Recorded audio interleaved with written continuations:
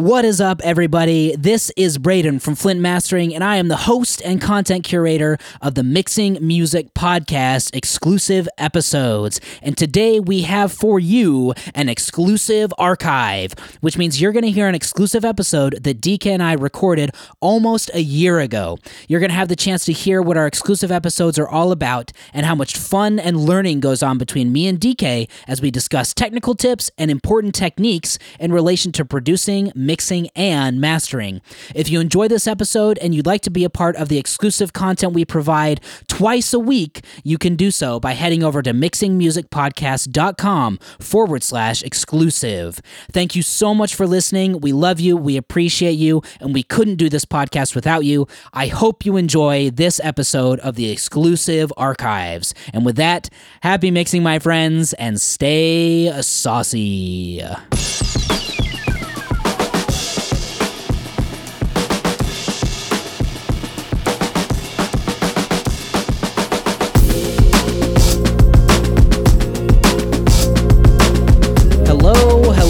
Hello, my friends, and welcome back to another exclusive subscriber-only episode of the Mixing Music Podcast. I am your host for today, Braden from Flint Mastering, and joining me is Daddy DK. What's up, DK? How's it going, What man? up, y'all? Welcome to the podcast. Thank you so much for subscribing to the podcast. We can't do this without you. Appreciate your support.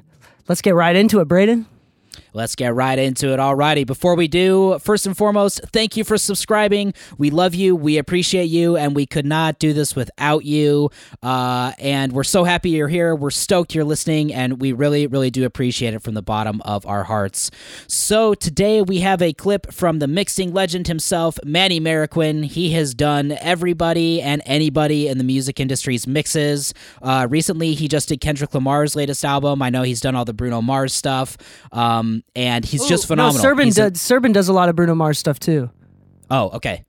But he does. Well, I don't know if it's all of Bruno Mars stuff. I wonder how they split it. But yeah, definitely The Weeknd, Post Malone, even John Mayer. He's famous for doing all of John Mayer's stuff, which is crazy because Manny is one of my favorite, if not my favorite mixer of all time, mostly because of his diversity in sounds.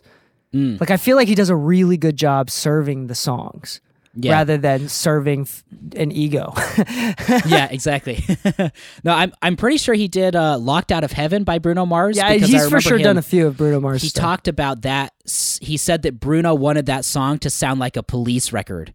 And once he said that, I was like, oh my gosh, it totally does. Oh, like, that's interesting. It totally that's super sounds cool. like a Police record. So anyway, in this clip, Manny does obviously a lot of pop and hip hop, and right now 808s are the big thing in that. So in this clip, he talks about fitting 808s into a mix and the techniques he uses. So without further ado, Manny Marroquin, roll the tape. 808s, my approach is very simple. I leave the 808 alone. I don't color it at all. I try to EQ around the 808. So if anything else is getting in the way of the 808, I try to take it out so that 808 always has space. And that's the trick. Simple as that. And you're like, how do you carve frequencies out? Well, you have your 808 and you have a kick and you solo both of them and you start messing with the kick. If the kick gets in the way of the 808, then you EQ that frequency out. It may be a tiny bit. Maybe a combination of level and EQ. Anything that you get the 808 to exist on its own. And then the kick becomes plays a supporting role, and everything else plays a supporting role. So if you bring faders up and it gets in the way of the 808, just try EQing some stuff out if level doesn't work. And it's a simple approach, but it's very effective.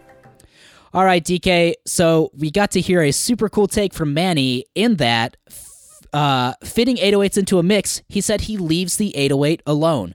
He doesn't color it, and he tries to fit everything else around the 808. And he does that with a combination of level and EQ. So what are your thoughts on this, and is that how you deal with 808s? Yeah, this is interesting. I feel like I have a bunch of different thoughts and directions of thought for his comments here. One, I would assume that most of the producers and songwriters that are sending him, and the label A&R sending him tracks to mix, they're pretty well thoroughly thought out, which I don't think most amateurs or even low to mid-tier professionals can boast about with their clientele. Yeah. That's definitely one of the struggles.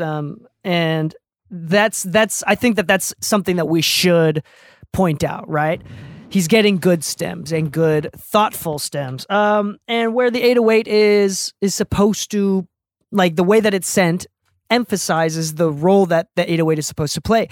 There's been many times where I distort and reallocate some of that low end energy up into the lower mids or even into the mids, mostly because I can tell that the producer or the artist intended the power and the punch of the 808 to be there, but not necessarily that low end weight.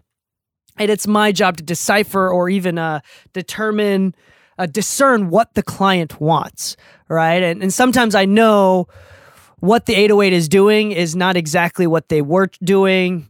It's something that they may have been trying to do, but they couldn't fully execute on their own, so I'm helping them do that. So I think that's the first, tangent that I thought of when he said that.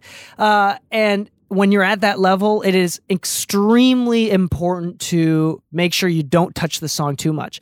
It's actually, speaking specifically of Manny, I had an experience a couple weeks ago now where I went to a buddy's house, and he's a producer and a mixer, and he produced a song and mixed a song, and the label sent that exact song to Manny specifically, and he showed me the before and after of his mix and Manny's mix.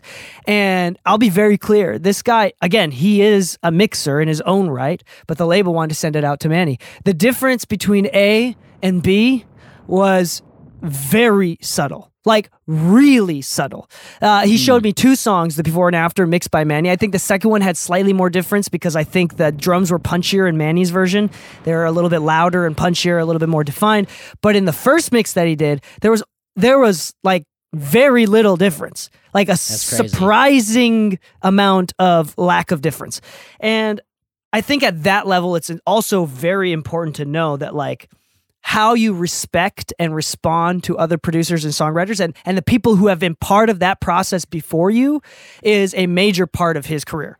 Like, it's a matter of respect at that point, and understanding people do things on purpose, and that if they do something weird or what we think is fundamentally weird, we allow those weird things to move on and go through. As oftentimes it's the weird things that makes new waves or creates new perspectives and is a form of art and storytelling. So I think it's important. That's another tangent that I thought of. I think that it's really interesting. In my case, I think I briefly talked about it. My initial instinct is I want to reallocate that low end up into the mid range because most of the time I'm working like on pop. But if it's like straight up hip hop rap type stuff, then oftentimes it's that really round low end that's an octave too deep. That's like the point of it. And this is where we hear like Leslie, for example, Leslie Brathwaite, all of his 808s and his low end is like not touched at all. It's very round and weighty low end, and that's his sound. I think that it's interesting, the concept of, first off, leaving the 808s and recognizing what songs the foundation of the song is the 808, right? It's important. So I think, like, in this case, he's answering in the sense of, okay, the song that I'm mixing is the foundation. 808s is the foundation of the song. I'm recognizing that and moving everything around it. That's also important to recognize. For example, if you listen to any Migos song, right, where 808 is genuinely the foundation of most of their songs. If you took away the 808, it would not be Migos. Or if you change the 808 or the sound dramatically, even if you change the snare dramatically, it would still be like Migos. But if you change the 808 dramatically, it wouldn't be. And I think that that's important to point out as well.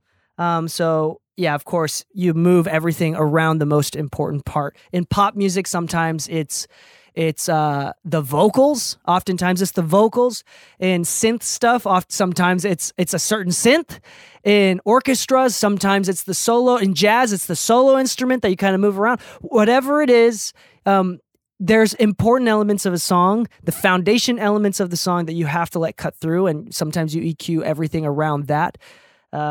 I don't typically work like that, but that like from a, dare I say, philosophical standpoint, logical standpoint, makes a lot of sense. Yeah. One thing I thought of too when he was talking about this is he says I think towards the end of the clip, like if you can't get the balance right between the 808 and the kick and everything else with the level, then he's like, then you start EQ adjusting. And I've heard you say many times that Leslie Brathwaite said, you want more kick? Turn it up. You want more 808? Turn it up. And I think that sometimes the at least when I was mixing as much or as little as I did that, I think people focus too much on how am I going to compress this? How am I going to EQ this? How am I going to whatever it is before you even just get like the faders right?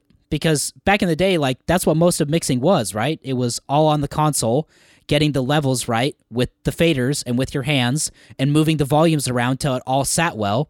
And then from that point, it's like, okay, now how do we make this stuff fit together and gel just a little bit more? And then that's when the EQ and compression come in. So I would suggest for anyone that might be struggling with their mixes or whatever, maybe just start with your faders. Or if you're trying to fit the 808 in, like Manny says, just start with the fader. Move the levels up and down and see if that solves your problem. And if not, then obviously, you can look into other techniques, whatever it may be. I also thought it was interesting. He said he doesn't touch the 808 because I remember when I would mix stuff, like I was always doing stuff to the 808. I was adding a saturator and who knows, maybe even like what was that thing called Max Bass from Waves that like, I don't even really know what it like does. Low harmonics. Yeah. Yeah, exactly. So, no, it's true. Yeah, it's interesting. Yeah, and he does a really good job with his mixes. So, and this is part of the point too, is like to bring up different perspectives and different ways of doing things. Maybe this is something that you try. But I think the philosophy behind it is incredibly important. I think what you were talking about, to piggyback on what you were talking about, every single time I post about Leslie Say That, whether it's a short or a proper video, the comments are always like, or you can just, select a frequency and sidechain that to the kick. So, the and like, or you can saturate and then do this and lower this frequency, 75 hertz. And they name a specific frequency that works every single time. And that's just so, that's so misguided in the sense that, you're right. The most important thing is the levels. And Leslie doesn't mean that the levels itself is always going to fix the problem, but that's the first thing that he tries to use, tool that he tries to use. And also 75 hertz doesn't work every time. Side chaining doesn't work every time. There's so many different tools because we need all of them, and you should try using all of them, and some of them work better than others. But I think the problem is that people look to the specific technical ways of making things work before they go back to the basics. And I think for many mixers, especially if you're taking mixing seriously, you might be a listener of this episode right now.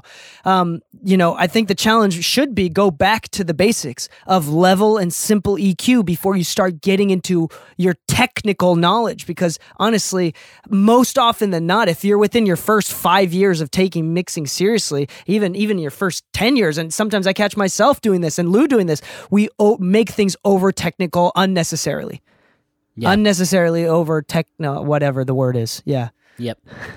Maybe that's why they call us mixing engineers and mastering engineers. It's because we love to just like chop it up about technical stuff, and we love to get into the technical nitty gritty, which like that's what engineers do in other fields, right? So, like software engineers and chemical engineers and all that stuff. Like we won't get into the origins of words, right? But engineers used to need to know what a lot more electrical engineering than most engineers do now for analog gear and that stuff. Makes sense. Yeah. Engineers, if I'm not mistaken, they were in charge of fixing and maintaining the equipment as well. So it couldn't take someone that just knew how to use a computer. They had to know how these electronics work so they could fix the console or whatever. Got it. Cool. Well, I didn't know that. That's a cool little history lesson. There you have it. Yeah. Sweet. Well, we'll go ahead and wrap up on that note.